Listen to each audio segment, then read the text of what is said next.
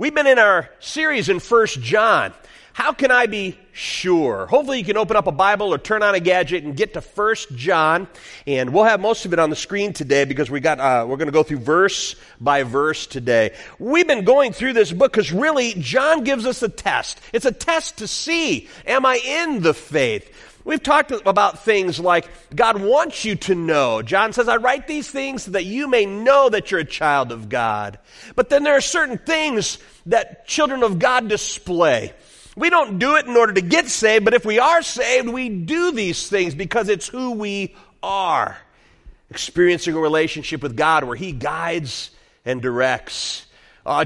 Just Friday, I was in a car driving down the highway, and somebody came to mind. And I said, you know what, I need to call that person. I called that person, started a conversation, and that person said, boy, you called at just the right time. We had a godly talk, an encouragement, and I was reminded, God does prompt us. And we ought to have that relationship where He does guide and direct. We need to have a certain relationship with sin we talked about. John lets us know that as children of God, we are constantly being made new in the Spirit because we have a new life. Our old life is crucified with Christ, dead and buried and gone, and a new life is here. And so we let God work on us and transform us. The process of sanctification where we're learning to stop being selfish and to stop gratifying the desires of the flesh. And then we come to today's message, and it's another test. And you might be saying, enough of these tests. We walk away saying, I'm failing. I feel like I'm failing every week. I heard about a class, a college class, ornithology, the study of birds. And people having to go through this class hated this professor. He was unfair. It was mean. His class was difficult. They had a test. The professor stood up and told them, at the end of 40 days, I'm going to give you a test, and it's most of your grade. You better be ready. Everybody worried about it. They prepared as best they could for this test.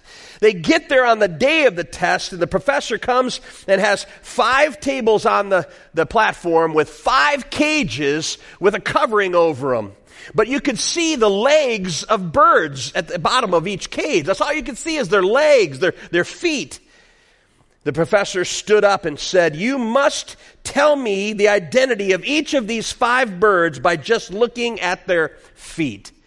Everybody was upset. They'd studied, but they had no idea to be prepared for that. And they were sweating and nervous and scared about failing this class. And everyone started to panic a little bit when one student stood up and he said, this is ridiculous.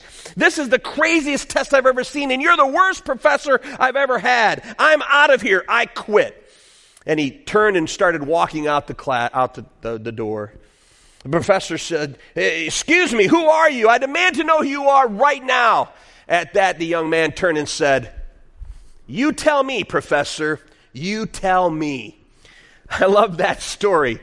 Sometimes we feel that tests aren't fair, and there's no that way that we could pass one. How could we be prepared for it? Well, you need to know that these tests aren't games or tricks where John is saying you got to jump through these hoops. This is simply a reality check of saying if this is real in you, then these markers will be true of you. I believe that every child of God has birthmarks. We're marked by who God is in our lives. So we come to today, 1 John, and we're going to be in chapter 4. The big idea, you ask? Your love of others gives you surety. See, we learn that we got to have a relationship with God. We learn that there's a certain relationship with sin. And then we learn that we become people of love. And that's one way that we can know that God has changed us. So let's go ahead and take a look at the scripture. And I didn't bring that page, so I'm going to have to read it off the screen with you today. Starts with the key verse, 1 John 4:7. Dear friends, let us love one another, for love comes from God. Everyone who loves has been born of God and knows God. And that's not going to be on that screen, is it? Is it on the side screens? Thank you. I appreciate you helping me out here today. Everyone who loves has been born of God and knows God. Whoever does not love does not know God, because God is love. We're going to walk through this passage today, and John's talking about love a lot, but he gives some really important details. And the first thing you need to see here is that God is identified with only one of his attributes, and that's rare. It's rare in Scripture where somebody will speak of God with just one attribute mentioned, because we know that God is not just one thing.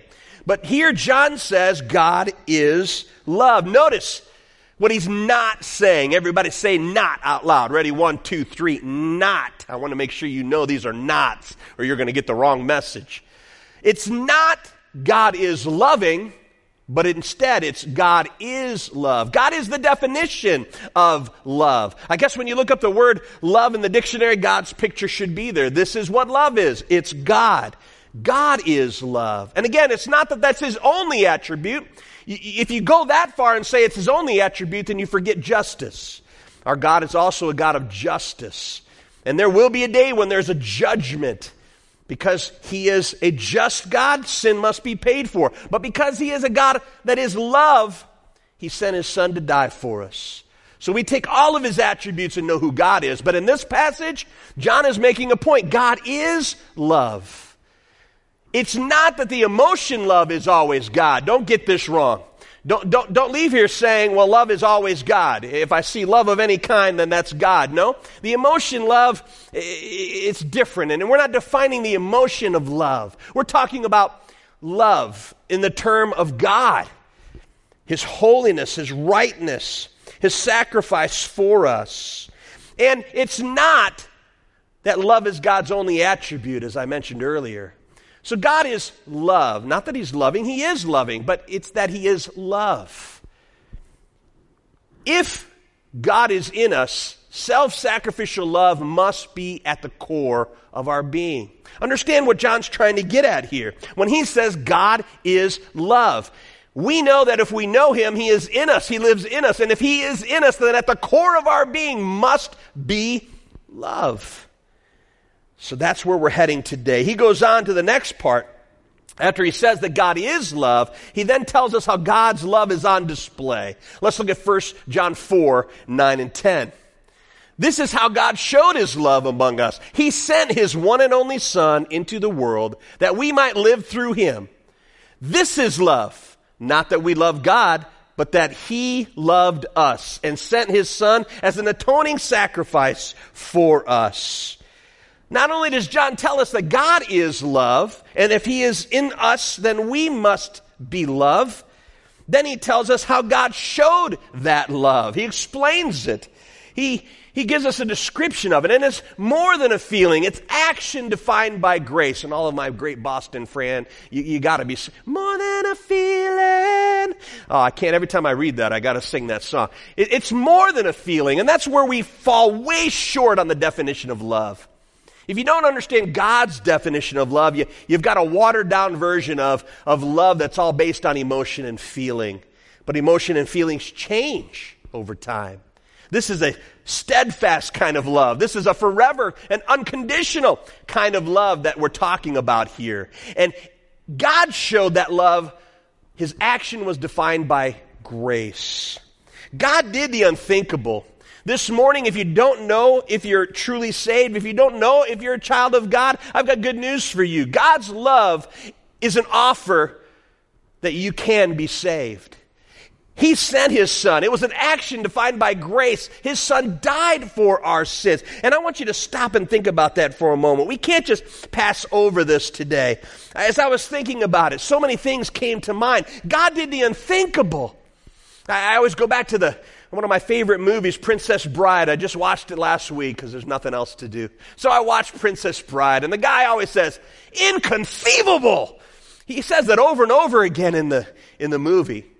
What God did it's inconceivable, it's unthinkable, it's unimaginable what God did to show his love for us. The Creator chose compassion on his rebel creation.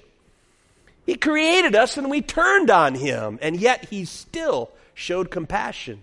The scorned king dying for unrepentant traitors. All these analogies are so true about God's love for us.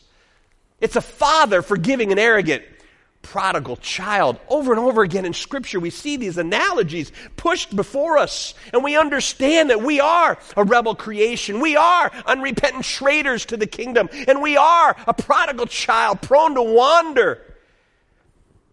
He's also a betrayed lover, offering himself as a sacrifice for the unfaithful betrayer. Oh, I could go on and talk about who God is and what his love tells us, but these really sum it up. It's a God of love. He is love, and it's not based on us earning it. Can you see who we really are? And can you see his love was freely given? Have you received that love by asking God to forgive your sins and come into your life as your Savior and Lord? Have you had that experience, that moment where you've done that? And you know for sure now that you're a child of God. His love is so hard to express. Even now I'm frustrated because I don't have the words to talk about it. But I'm not alone. Charles Spurgeon said this: "The love of God makes me back from this platform utterly ashamed of my poor, feeble words." A great preacher trying to talk about God's love walked away frustrated, like I'm sure I will today. It's so hard to put into words the love of God. Martin Luther said this: "From this," talking about God's love, "from this we see how truly dull our hearts are, that only a few of us taste even a few drops of this immense joy, not to mention the whole ocean of it." Oh, we are drowning in the ocean of God's love. Do you know it? Do you realize it today, what we have in Christ Jesus through the love of God? Well, John goes on. I can't describe it for you, so I'm just going to have to keep on going with what John gives us today. John goes on in 1 John 4, 11 through 12, and it talks about we ought to love. Let me read it. "Dear friends, since God so loved us, we also ought to love one another. No one has ever seen God, but if we love one another, God lives in us, and his love is made complete in us." Focus on the word we ought. Everybody say ought. 1, 2, 3, ought. Don't pass over that little word today. This is huge. This right here is the Achilles heel of atheism and agnosticism and philosophical naturalism. This is what they cannot explain. Those that deny there is a God, those that would say we evolved from microbes, this is their fault when we talk about love. They cannot provide a philosophical basis, an oughtness for their morality or for love of any kind. Oh, friends, unbelievers would say love is a good thing, and many are more loving than some believers that I know, but they cannot tell us why love is right. They cannot give a reason why love is the right thing. If we evolve from microbes, then it's basically the survival of the fittest. That's what the world lives by. So why self-sacrifice? Why show grace at a great cost to self? It makes no sense. Some would say, well, that's best for the species to love. Well, that's simply a fancy form of self-interest. I'm serving you because it's best for me. By logic, if it became better or more important for me to kill you, then if I'm strong enough, I should do that. You see, they have no basis for morality. We believe that because God is, and he's the creator of all things, and he puts himself in the heart of every man, that is why there is morality in this world. That is why we ought to love. That word ought is so huge there. John is saying we ought to. You should do this. You should do what's right, and what is right and good is love, because God is love. Any system that would deny there is a God has no moral basis. They might be good people and try to do good things, but there's no logic to it. Again, I've told you that I've talked to anarchists before that told me there's no such thing as God and nobody can tell me what's good and right. There is no such thing as absolute truth. And if you grab a 2x4 and hit them in the head, you're going to hear them cry, "That's not right! You can't do that!" Well, why not? Well, they know in their heart of hearts, that's not right. That's not loving. Where does that come from? It doesn't come from evolution of microbes. It comes from the fact that there is a God, and he puts in the heart of every man his image. We are made in the image of God. We'll move on. I love that oughtness. And as believers, you can see what John is leading toward. If God is love and he is in us, we ought to love. Created in the image of God, man can have moral impulses, but they do not know why. Love is good and right. We do, because we know that's who God is. And made in his image, we are children of God if you've accepted him as your Savior. And therefore, it's what ought to come out of us. 1 John 4, 13 through 16, John moves on and he says these things. This is how we know that we live in him and he in us. He has given us his Spirit, and we have seen and testified that the Father has sent his Son to be the Savior of the world. If anyone acknowledges that Jesus is the Son of God, God lives in them, and they in God. And so we know and rely on the love that God has for us. God is love. Whoever lives in love lives in God, and God in them. And I want to remind you, once again, we're not talking about the emotion of love, because you would say, I know a lot of people that don't believe in God that love and do loving things. Of course, it's true. He's talking about the God love, that unselfish, a selflessness. Boy, as we go through this marriage series that Pastor Shane and Carrie are leading, there's 4 of them, and Paul Tripp has done a great job, and he really has boiled it down to the fact that at the core of our nature, we're sinful, selfish people. And that's going to be a problem for marriage. But I love what Paul Tripp said this week, and this is where this comes into this point that we have the Spirit. You see, God, in his wisdom, knew that the core of ourself is selfishness. And to get past that is amazing. Not only would he have to send his Son to die for our sins, but that wouldn't just change us. Just because we ought to be more like him because he did that for us didn't mean it would happen. We're so deeply selfish. So God then unzipped us. I love how Paul Tripp used that analogy. He unzips us and he inserts his Spirit in us.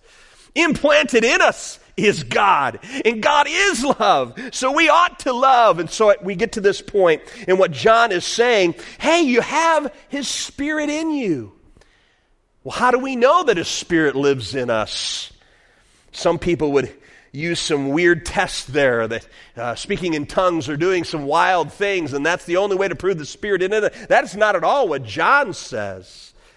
That's not what John gets at. See, there is no spirit reader. There's no spirit Geiger counter that you can point at somebody. Oh, the Spirit is strong in this one. No, there's no way we know what the Spirit is in anybody. But John breaks it down, and he tells us that the evidence is that you recognize the truth about Jesus, and he is the Son of God, sent to be the Savior of the world. And I know you might say, Pastor Don, are you really saying that you know you have the Spirit of Christ if you believe in Jesus? That's exactly what I'm saying. That's what John is teaching.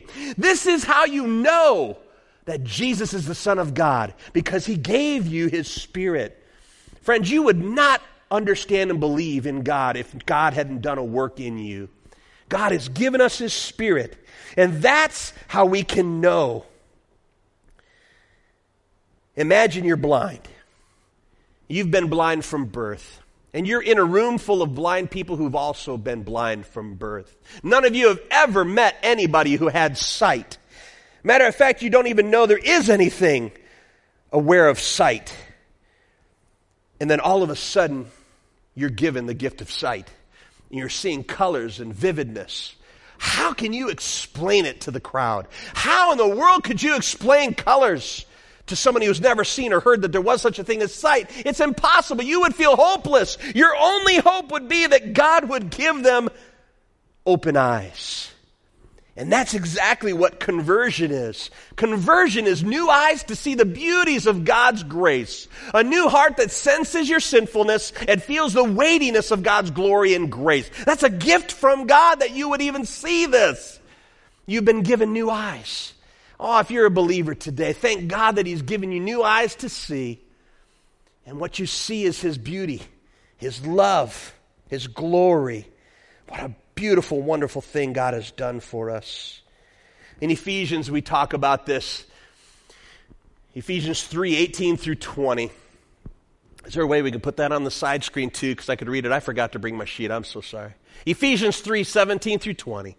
And I pray that you, being rooted and established in love, may have power together with all the Lord's holy people to grasp how wide and long and high and deep is the love of Christ. And to know this love that surpasses knowledge, that you may be filled to the measure of all the fullness of God. Now to him who is able to do immeasurably more than we can ask or imagine, according to his power that is at work within us. Oh, Ephesians tells us a beautiful thing.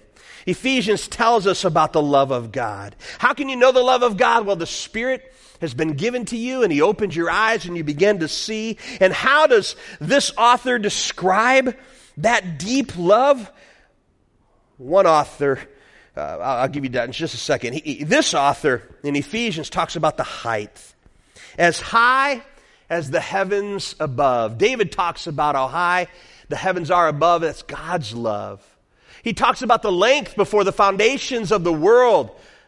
He gives an illustration about the breadth of God's love. He commandeers all things for a purpose. Not one stray molecule in this universe which does not shape toward his good ends. Oh, how high, how long, how broad, and then how deep.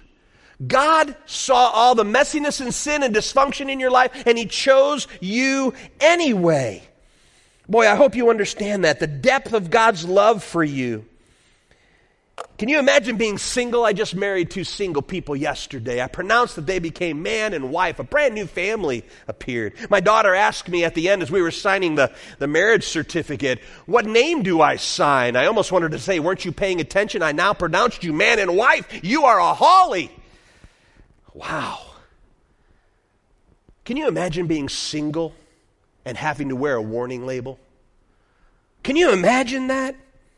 What if you had to wear a warning label on your neck, around your neck, that said, moody, ferocious morning breath, snores, lazy, anger issues, and occasionally lies? Can you imagine having to wear that around your neck? Let me tell you, you would never get a date. No one goes on a date with unconditional love. By nature, dating is conditional. Can you imagine having to wear a sign around your neck revealing all that's true about you? Would you feel hopeless and helpless? I bet you would. But you need to know the depth of God's love. He knew everything about you. He knows us. He knows every hair on our head. And yet he chose to love you. He is love. He knows every weird idiosyncrasy. He knows every fault and flaw. He knows every repetitive sin that we can't seem to shake. Yet he loves us. Like the father loves the prodigal child. Like the king forgives the traitors. Like the betrayed lover still loves his betrayer. He loves us. Richard Baxter said these words. 1 John 3:1. You can look that up at another time. Another verse in 1 John. Richard Baxter said this. That love, say it with me. That love which brought the Son of God's love from heaven to earth, from earth to cross, from cross to grave, from the grave to glory. We just sang a song, I think that was written off that quote. That love, say it with me, that love which was weary, hungry, tempted, scorned, scourged, beaten, spat upon, crucified, pierced. That love, say it with me, that love which fasted, prayed, taught, healed, wept, sweated, bled, and died, that love, say it with me, that love will eternally embrace you. Oh, I don't know if you're getting what I'm getting at today. We have a God who loves us. And the way that Scripture tells us that he loves us is how high, how far, how deep, how wide. Paul Gardner's a good friend of mine at Camp Barakel, and he would get up at Chapel in the Woods and give this illustration. He said, to get to the edge of our galaxy, the Milky Way, traveling at the speed of light, which would take 100,000 years. Light travels at 186,282 miles per second, which is so fast that in time it takes to snap your fingers, light circumnavigates the globe a half a dozen times. Traveling at that speed, it would take you 100,000 years to get to the end of our galaxy. And astronomers believe that there are close to 80 billion galaxies in the universe, which amounts to more than 10 per person. By the way, most of which are bigger than our Milky Way. So if you don't think you'll have to worry about running out of things to do in heaven. To get to the edge of our universe, they say, if you were traveling at the speed of light, it would take you 15.5 billion years. And that's the analogy that God chooses to measure his love for you. That love. I'll give you 2 more tests, and then we'll be close to being done. To wrap it up, what is John saying? First test. We know that we know God because we love one another. I'm going to take things out of order here and go to 1 John 4. Got to reorganize John's thoughts for him. John says, we love because he first loved us. Whoever claims to love God yet hates a brother or sister is a liar. For whoever does not love their brother or sister whom they have seen cannot love God whom they have not seen. And he has given us this command. Anyone who loves God must also love their brother and sister. First test, if you're a child of God, we love. If God is in us and he is love, it has to be at the core of our being. Test 2. We know that we know God because God's love has driven out fear. Let me give you this. 1 John 4, 17 and 18. We have confidence. You can have confidence. Do you have confidence in your salvation today? Do you have confidence that you're a child of God? John says in 1 John 4, 17 and 18, this is how love is made complete among us, so that we will have confidence on the day of judgment. In this world we are like Jesus. There is no fear in love, but perfect love drives out fear, because fear has to do with punishment. The one who fears is not made perfect in love. 2 tests. We know that we know God because we love one another. And we know that we know God because God's love has driven out fear. We have confidence. You see, when you believe the gospel, you have no guilt in life, no fear in death. From life's first cry to final breath, no power of hell, no scheme of man can ever pluck me from his hand. Till he returns or calls me home, here in the power, I would have written love there. Here in the love of Christ I stand.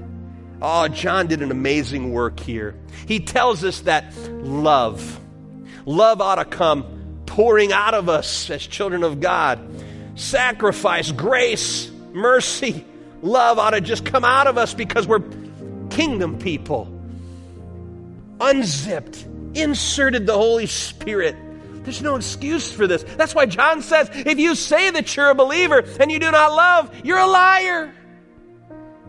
Friends, I love the song we're going to sing. I asked Christopher to lead us in Christ alone because it's the story of this amazing love, inconceivable, the love of God for his children.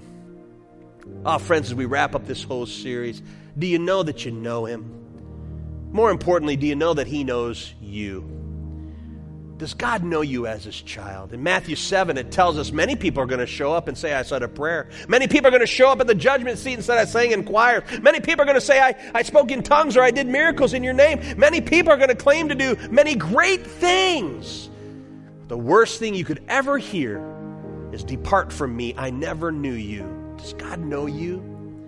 These tests are hopefully here so that you can have confidence because of who God is, not because of your failures. If we look at each one of these tests, you're going to have moments where you say, I failed the test. I don't feel connected with God. I don't feel very loving today. I struggle with sin. If we simply look at it as the test of whether we're capable, you'll fail every time. John is not telling you how to jump through hoops to be saved. He's simply saying, you look at the truth. Is God in you? Is the evidence that he's transforming you? Are you learning to be more patient? Are you learning to be loving? John says we are like Jesus in this world. Are you looking more like Jesus than you did a day ago? Are you looking more like Jesus than you did the year before you came to know him? He changes us. It's a new life. And when you see those things, the fruit of the Spirit is love, joy, peace, patience, kindness, gentleness, meekness. Against this thing there is no law. Is the fruit bubbling up? Is it showing? That's what John's simply saying. You should show. should be evidence. I pray that you would know Christ alone, the power of salvation, not your works, his power on the cross.